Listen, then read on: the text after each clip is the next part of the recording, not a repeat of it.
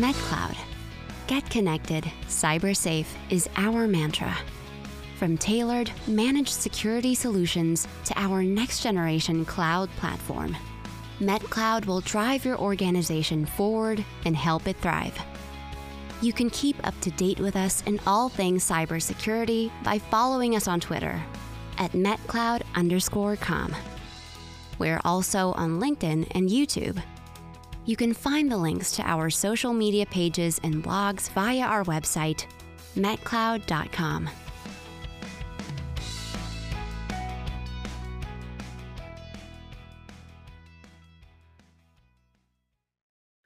Welcome, everyone, to the compilation episode closing off Series 3 of the Vanguard podcast.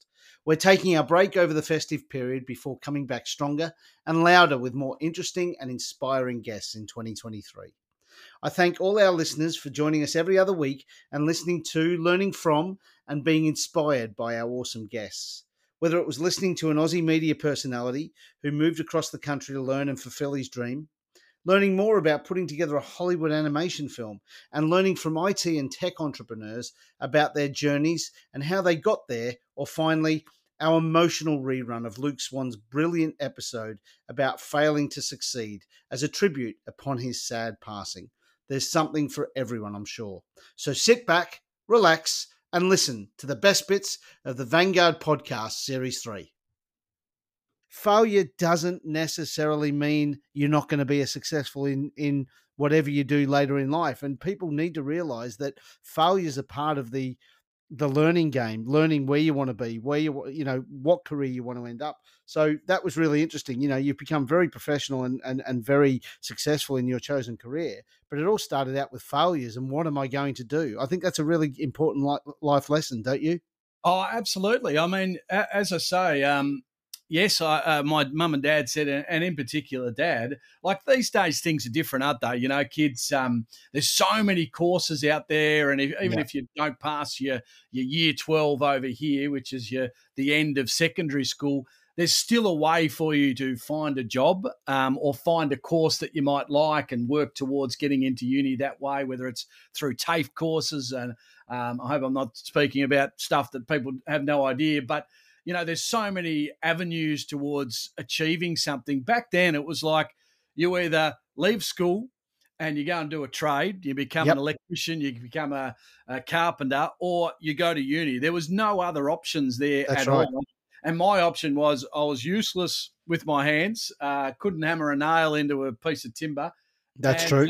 I was never going to be a trade person, so I had to try and find a way of finding out what I was good at. And yeah, you're right. Like I went to uni, I struggled. I had no idea really what I was doing. I failed, and I really came home and I sat with my folks and said, this is not me. I'm not going to be able to do this for the next 50 years. I've got to go and find what I want to do. And the best thing my parents did was I went away as a 19-year-old to North Queensland, up in the tropics, and they were happy for me to do it because they said, yeah, go and experience life and hopefully you'll find something that you want to do.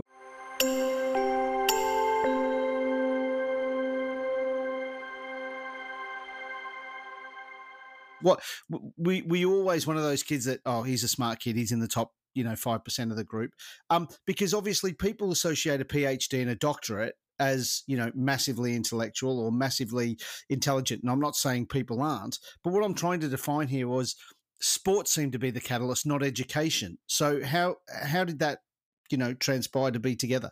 Yeah, no, I would very much echo what you're saying there. That I was, I guess I've always been smart enough, intelligent enough, and I think at kind of high school level and up towards GCSE, I could kind of get away with it to an extent of being a relatively intelligent kid. Naturally, I wouldn't say I was the best student in the world, but I could get away with it to an extent. I wasn't a terrible student, but I certainly wasn't, committing hours and hours and hours to studying. It was very much it was alongside my sport, which I was committing hours and hours and hours to. Yeah. I guess at the next phase of my educational stop, if you like, that's where I got a little bit found out, to be honest, because I think when you move from GCSEs up to A levels, it was quite a big jump.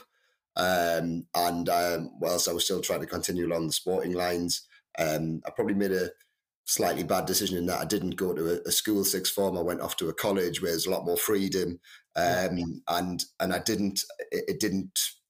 I was going to say it didn't click for me. The reason it didn't click is because I didn't put in what I needed to at that level. I guess I was lucky enough that I was quite good at sport that allowed me to get the scholarship in America, where I got in based on a single test, the SAT test, that people may have heard of before. Yep.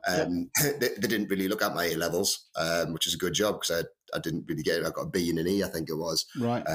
Which, doesn't really tally up with someone who's gone on to do a PhD.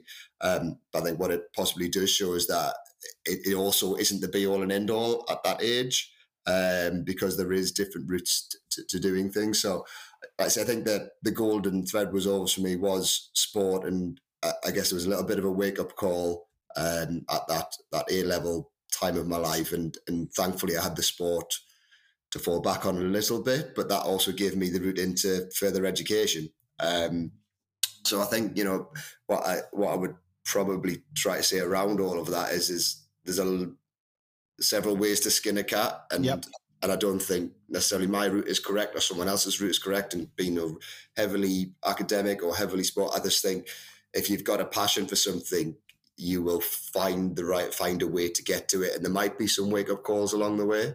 But for me anyway, it got me to a point where, I was able to do both my sport and study in an area that I was really passionate about. Love that. I love that. There's a quote right there, Phil. Passion for something, you'll always find a way.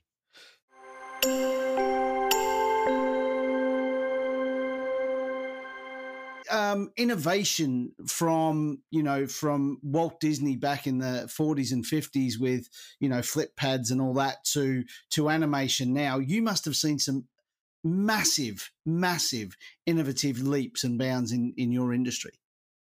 Yes, and obviously I don't come to animation, which obviously I work a lot in from that technical side. And I guess if you were speaking to somebody on that technical side, they'd be able to say 10 times even more so, because obviously CGI, Toy Story was the first CGI movie, and that completely changed how animations were made, and with the budgets of being able to do CGI now on a home computer pretty much, of course, it's meant that it's really democratized the process, whereas old hand drawn 2D animation, you only studios could make that, because it would take you'd have to have hundreds and hundreds of people doing it for years and years to get a movie. Computers, everything.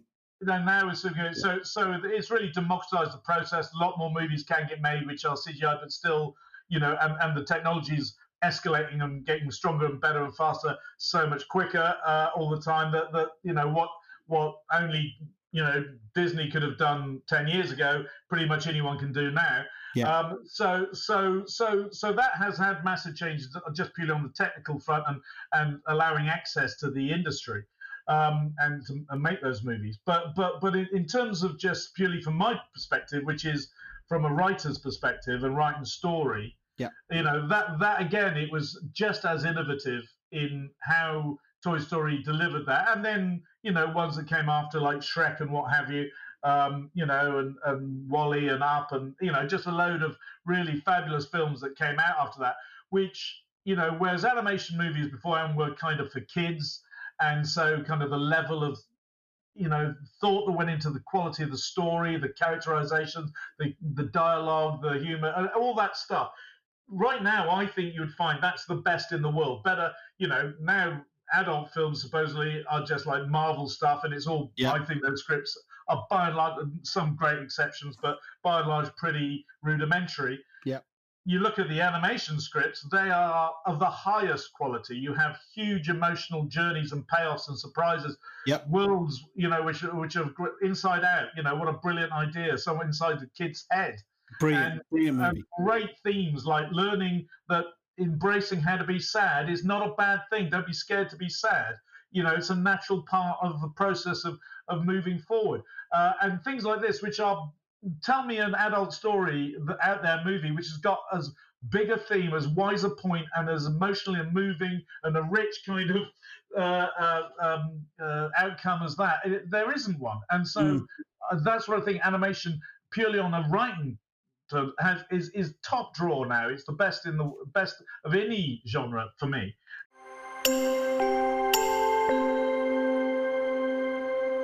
I want to ask you about inspiration because, you know, you must have had an inspiration somewhere. I read somewhere about a supposed airport mishap. You know, this was something I found out from research. But what was the inspiration behind this? Yeah, that story really did happen, and I actually on the plane did write, like, basically draw what I wanted to make on the plane on a napkin. That's awesome. Yeah, it is. We still have a picture of it that they use for like Throwback Friday on social. So basically, we were doing Magic Candy Factory. I was traveling all over the world. We were getting huge placements. It was highly profitable, but it was also a novelty. You know, like at the end of the day, the technology could make anything in confectionery, but it was still confectionery at the end of the day. So the most popular product Magic Candy Factory made was something called a sweet selfie. So this was basically, you could go in and you could take like an image from your Instagram, or you could have your photo taken right there in the store, and it would make your face in candy in any color, in any flavor combination that you wanted. That's awesome. And it was super cool.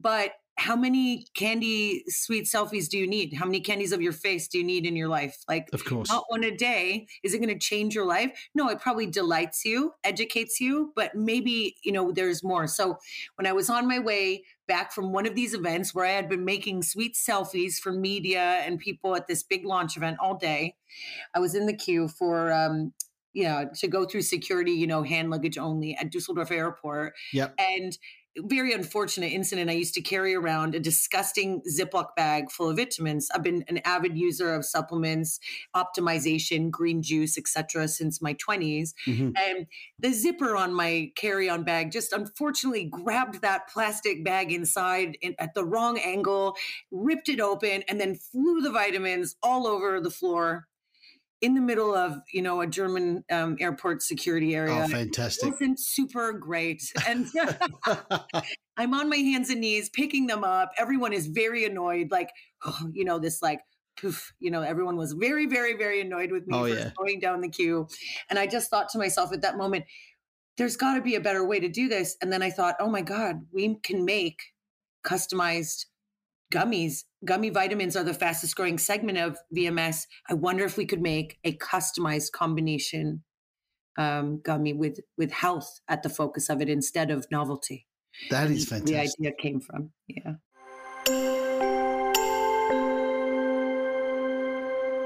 opportunities. Yeah, that makes perfect sense. So the innovative side of your business and what you provide is, I guess, taking the skills of the individual and taking the skills of the certain positions that are available from your clients, matching them together and finding A, the right candidate, and B, looking at the holes within that candidate of their knowledge and training, and then providing the trainings to suit. Is that correct? Exactly. So what we've done, and we've built a huge knowledge-based asset, a data asset about the skills and the occupations and the courses. So we want to understand basically three entities: people. So people are an aggregation of skills, and we understand by learning from different data sources, if it's a CV, LinkedIn page, all the different information that we can find in HR systems, there's a lot of them. If it's the human capital management system, the applicant tracking system, and so forth, combining all of those, we can learn from your work experience, from your activities, from your courses that you've taken. What are the skills? What is your profile of skills? By looking at skills, we think this is the most atomic level that we can analyze, and by that make a very accurate match to positions by looking at the skills and not at the job title, for example. And then we go and analyze occupations and positions. And for that, we have really developed more. We have right now, our asset has more than 1.5 billion data points about labor. So we've taken job boards, we've analyzed the trends, right? We've aggregated and collected sources from taxonomies, best known taxonomies from the European market. It's called ESCO. From the Department of Labor of the States, it's called ONET, and so forth. We have analyzed also, of course, LinkedIn. LinkedIn has more than 700 million profiles and job descriptions. So we've analyzed all of those data points about labor to understand, again, what are the skills for a specific position. And this is it's actually a very tough and a high barrier to pass. So we've done all that data work to be able to have the best fit candidate to an open position. And so we have models, we call it solutions for talent acquisition. So matching people from outside the organization to positions that are open right now. So really having the best fit candidates and the right candidates, talking about diversity, that's a part of it, to achieve all those diversity, equity, and inclusion goals. So really having the right and diverse people matched to positions and quickly. So we're really decreasing the hiring time, because as you said, as a manager, as a hiring manager, you know how tough it is to find the right candidate. And often you don't have any candidate. It's not just having an abundance of CV and having difficulty screening. It's also sometimes not having any source of people coming in. So we're going to help you find those people by bringing the vast majority of the sources and databases that we have about candidate, and we're going to help you screen them very accurately to the skills profile of the position you have. So that's one model.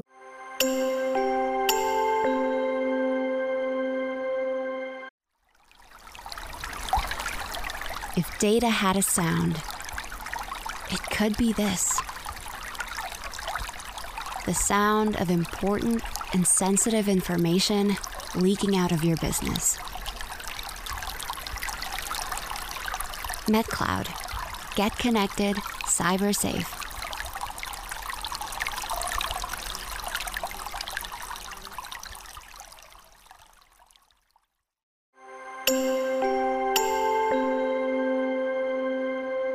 Yep. I'm the guy who asks, well, if I can't understand it, I can't sell it. And I like to keep it really simple. So explain it to me. So I said the same thing to these social landlords. How does your rent system work? How does your collections process work currently? And they talk through a system which probably hasn't changed for 25 years. And I've got to be also really honest, Scott, a lot of them are still using very, very similar processes, which is a challenge for them. I'm sure. We kind of took that insight and went, yeah, we can automate that process in a number of ways. And like everything, the big question is, does it work? And we put it into one landlord, and we thought, okay, if we can get a 20% response rate, basically an automated system calling out, chasing people who are in arrears. If we can get a 20% response rate, bearing in mind how much money they spend trying to get that currently, that would be a fantastic result. And it blew the doors off. It came in at 42%. And everybody thought, okay, yeah, exactly. But perhaps that isn't sustainable, thought us. It'll taper off. Truth of the matter is, in the last 10 years, our response rates have gone up to more like 66%. And you think, wow, why is that? And it's just understanding, and this is something that's evolved in that sector. People who live in affordable houses, anybody living in a house, they don't want to lose the house. And if they're a bit behind on the rent, it doesn't mean they're a bad person. Exactly. Yep. You need to engage with them and understand their situation. 100%. You need to be able to engage with them in a cost-effective, consistent manner. Yep. And that's what we've been able to bring to the space. And it's enabled those contact rates to be much higher. And getting to the business of it, from my perspective, it guarantees a fantastic return on investment. Yeah. And that's really key to, ultimately, if we're selling software as a service and it doesn't provide the service, it gets turned off. So that's right. Yeah, absolutely. That was if we're brutal about it, the biggest challenge for social landlords 10 years ago was collecting rent. Yeah. Here we are in 2022. The biggest challenge for social landlords this year will be collecting rent. Yeah. Because, ultimately, we're looking at a section of society that needs affordable housing, and they, without doubt, without getting political, everybody knows the pressure that's coming into the economy right now, cost of living crisis, it's more compounded on the people who've got less. And they tend to be the clients of our clients, whether that's social landlords or whether that's local authorities looking at arrears on council tax. It's the same people with the same challenges. Unfortunately, we've been able to develop services that we know engage these people in a way that works for everybody. I think that's fantastic. I love it. I can understand the concept. I can actually see the how it works, and it's brilliant. I think it's genius.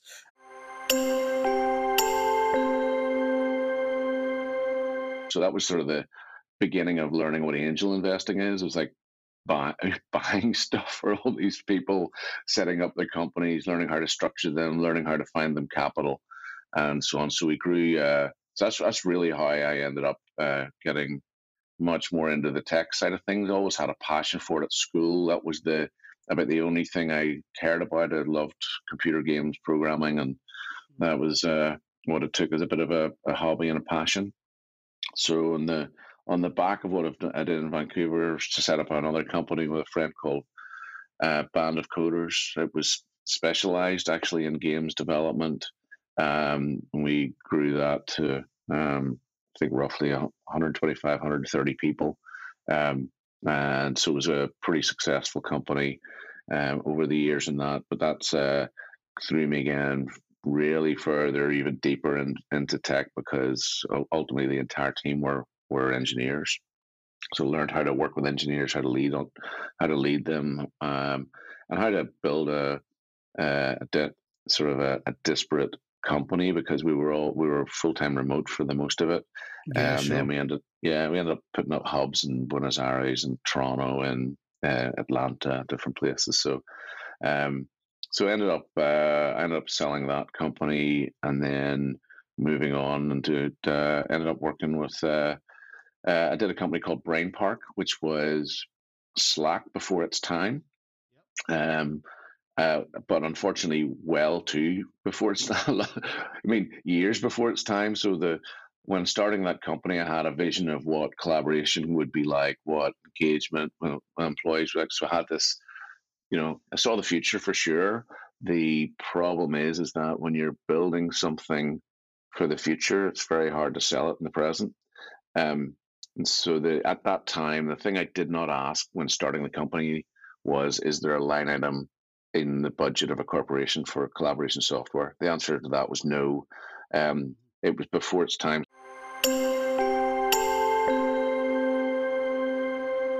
So when I left school, I didn't really leave with many qualifications. Mm-hmm. But I went on to just start practicing design. Yeah. Whether that be graphic design, whether that be sort of events, spaces, and kind of just started to kind of volunteer and work with different organizations, mainly charities and local community centers. So by the time I was like out of school for a few years, I had a massive portfolio. So while I hadn't really been paid to do any work, I never had a job, but I had a massive portfolio of work.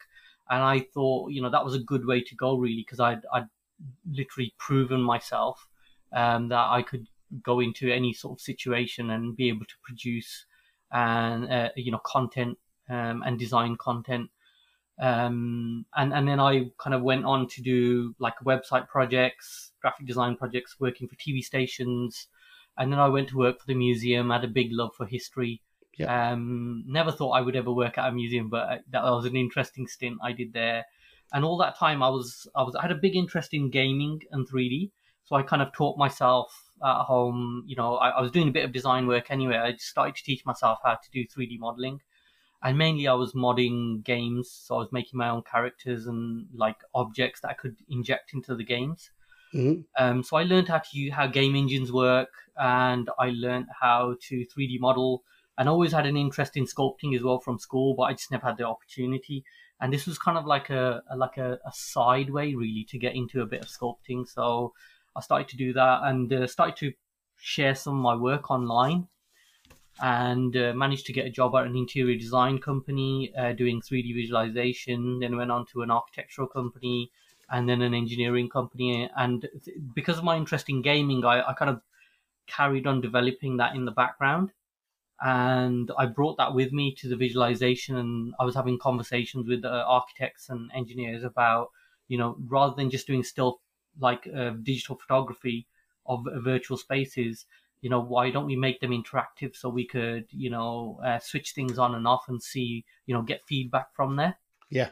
And trying to understand how the engineers were trying to communicate with their clients. I had a good understanding of actually what we're trying to do here is either communicate, energy usage, or we're trying to communicate, how a space will look, how the lighting scheme will work, how the glazing affects the heating or the energy. Working with all these different engineers gave me a really good chance to sort of experiment and try out different things. And I went back to university, and then I did a master's in computer-aided design, and I specialized in the use of game engines in the architectural industry. So that was 2010, 2011. Yep.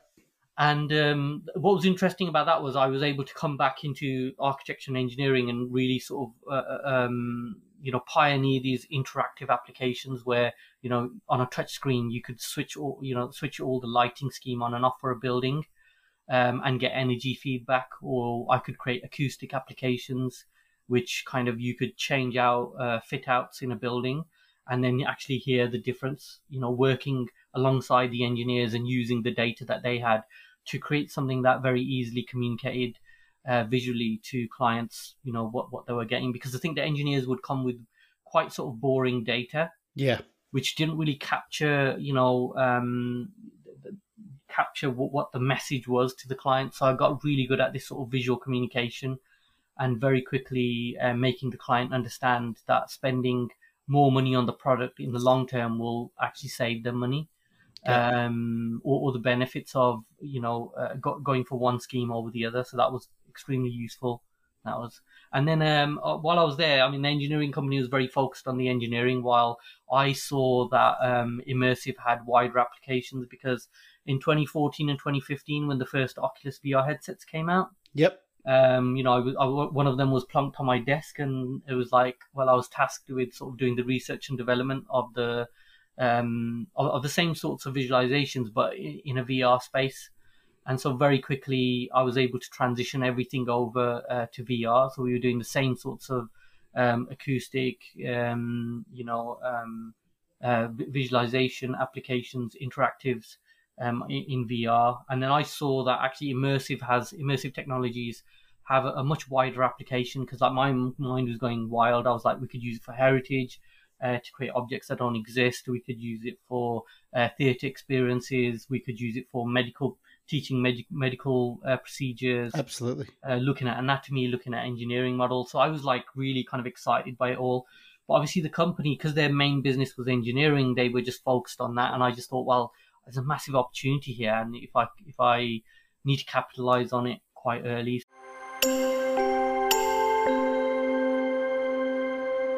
Oh wow! So walking down, I'm assuming Wall Street or somewhere down that way in New York, and all of a sudden you had that moment. So let's talk about Wealthyhood right now. This is the platform that you're working on right now. You've got offices in Greece and in London with the team distributed in both locations. Tell us about Wealthyhood and the elevator pitch of the product itself. Yeah, absolutely. I'll start from a small story on how we pivoted from the previous company to Wealthyhood, because it's very relevant. So, as I told you, the initial plan was to democratize access to these alternative investments. So we spent a few months, we built a platform, and then it's time for us to start having our first users.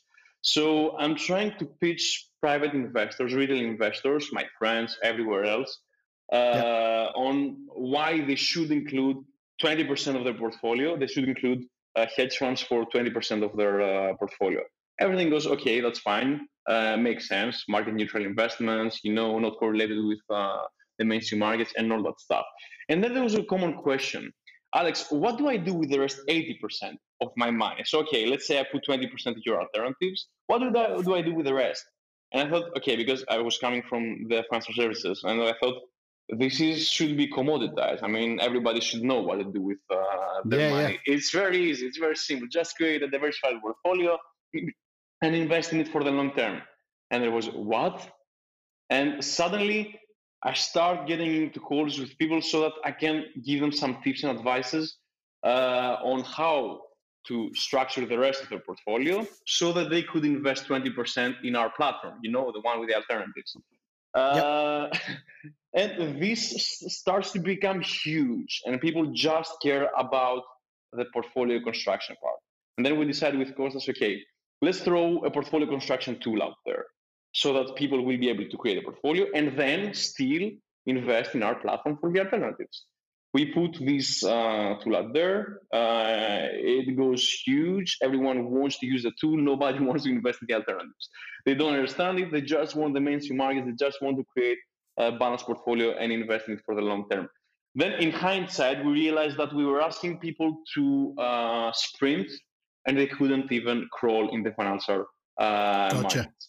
So we entirely pivot and we decide, okay, let's create the investing app that will take each of our friends out there, our family, our friends who have no idea about to do, who are not professionals, who lose money day trading the markets. Let's take them by hand and guide them on how to create personalized portfolios and show them what's the way to start building wealth over time. So create the portfolio, invest consistently investing in it month over month on a wealth building strategy.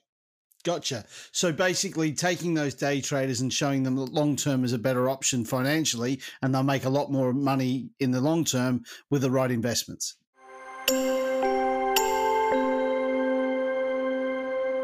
This kind of when it started to get a bit more kind of serious in terms of this maybe isn't just a hobby anymore. This is looking more and more like it could develop into a job of sorts. So I think that's kind of initially what drew me to it, and then that sort of catalyst for wanting to go further in it, if that makes sense. Yeah, no, it makes perfect sense. Was there any fundamentals during those early days that you thought, this is what makes a good coach, in my opinion? Like, were there key elements when you looked across it, when you watch Gordon at Hexton, or when you listen to David and Phil at Northampton, or you saw Alex Tudor and Geraint Jones at these other events? Was there any common denominator that you thought that's what makes a good coach? I think that the sort of the two that probably there's obviously a lot more than two, but the initial ones that stood out for me sort of up front really were the observation and the listening skills, which are required. And in a sport where the coaching tendencies early on tend to be a bit tell,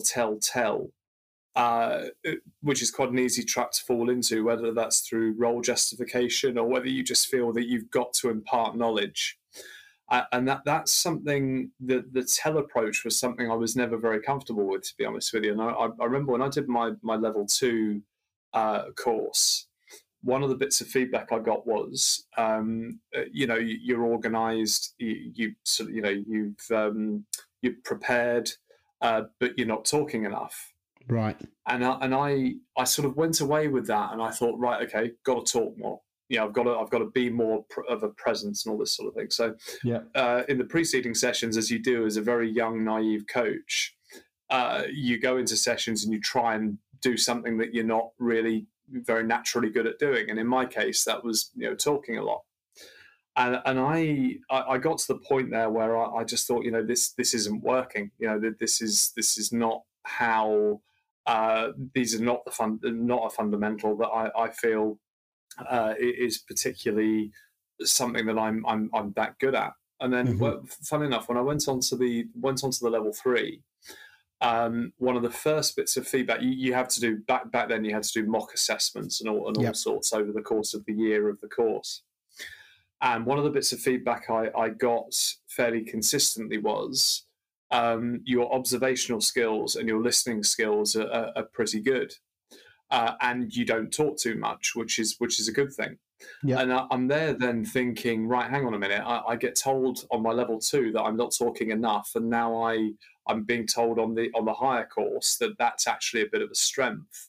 So from that, I think the learning from that was very much the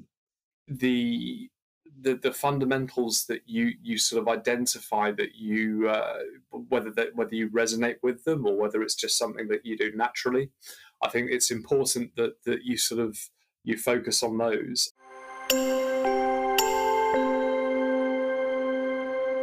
Tell me, give me a very, very potted overview of how you got to where you are and why you got to where you are.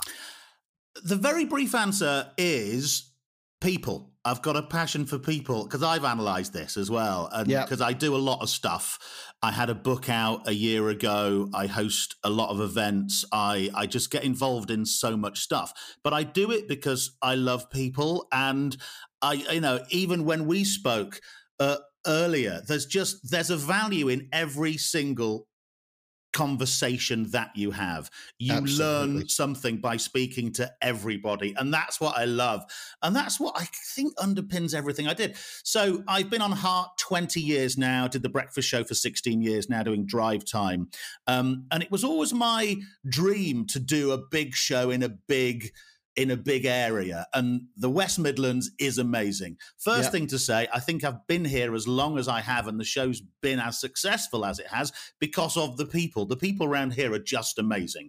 It's not my show, it's not our show, it's everybody's show, because the kind of show we did, especially in the morning, but still on Drive, it's stories from people. So we'll talk about stuff, and then everyone else gets in touch with their take on it or their story. We get callers on and we get texts on because everybody has a story. So the show I've always done has always been a mirror really to the audience and a place to share stories and to laugh about stuff, sometimes to cry about things when things feel a bit tough, but it's just sharing stories from everyday people, and that's what I love. When I first started the show, I always thought as well, a lot of people I know who do what I do turn up in the morning and broadcast to an area, and then they go home and they do their own thing. I've always thought if you're going to broadcast to an area, you've got to get involved in the area. It's people. I just think having an interest in people and a love of people pretty much underpins everything you'll ever do.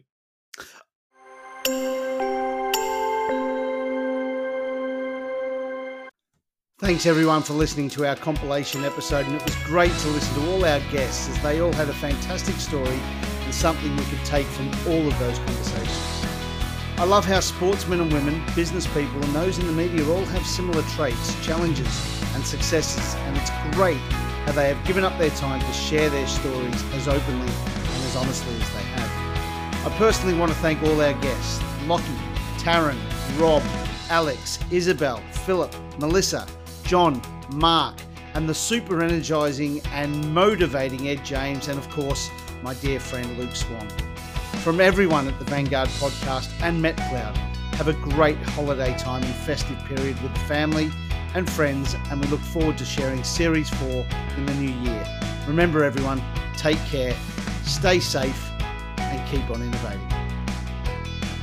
Thanks everyone for listening to our compilation episode, and it was great to listen to all our guests as they all had a fantastic story and something we could take from all of those conversations. I love how sportsmen and women, business people and those in the media all have similar traits, challenges and successes, and it's great how they have given up their time to share their stories as openly and as honestly as they have. I personally want to thank all our guests, Lockie, Taryn, Rob, Alex, Isabel, Philip, Melissa, John, Mark, and the super energising and motivating Ed James, and of course, my dear friend Luke Swan. From everyone at the Vanguard Podcast and MetCloud, have a great holiday time and festive period with the family and friends, and we look forward to sharing Series 4 in the new year. Remember everyone, take care, stay safe, and keep on innovating.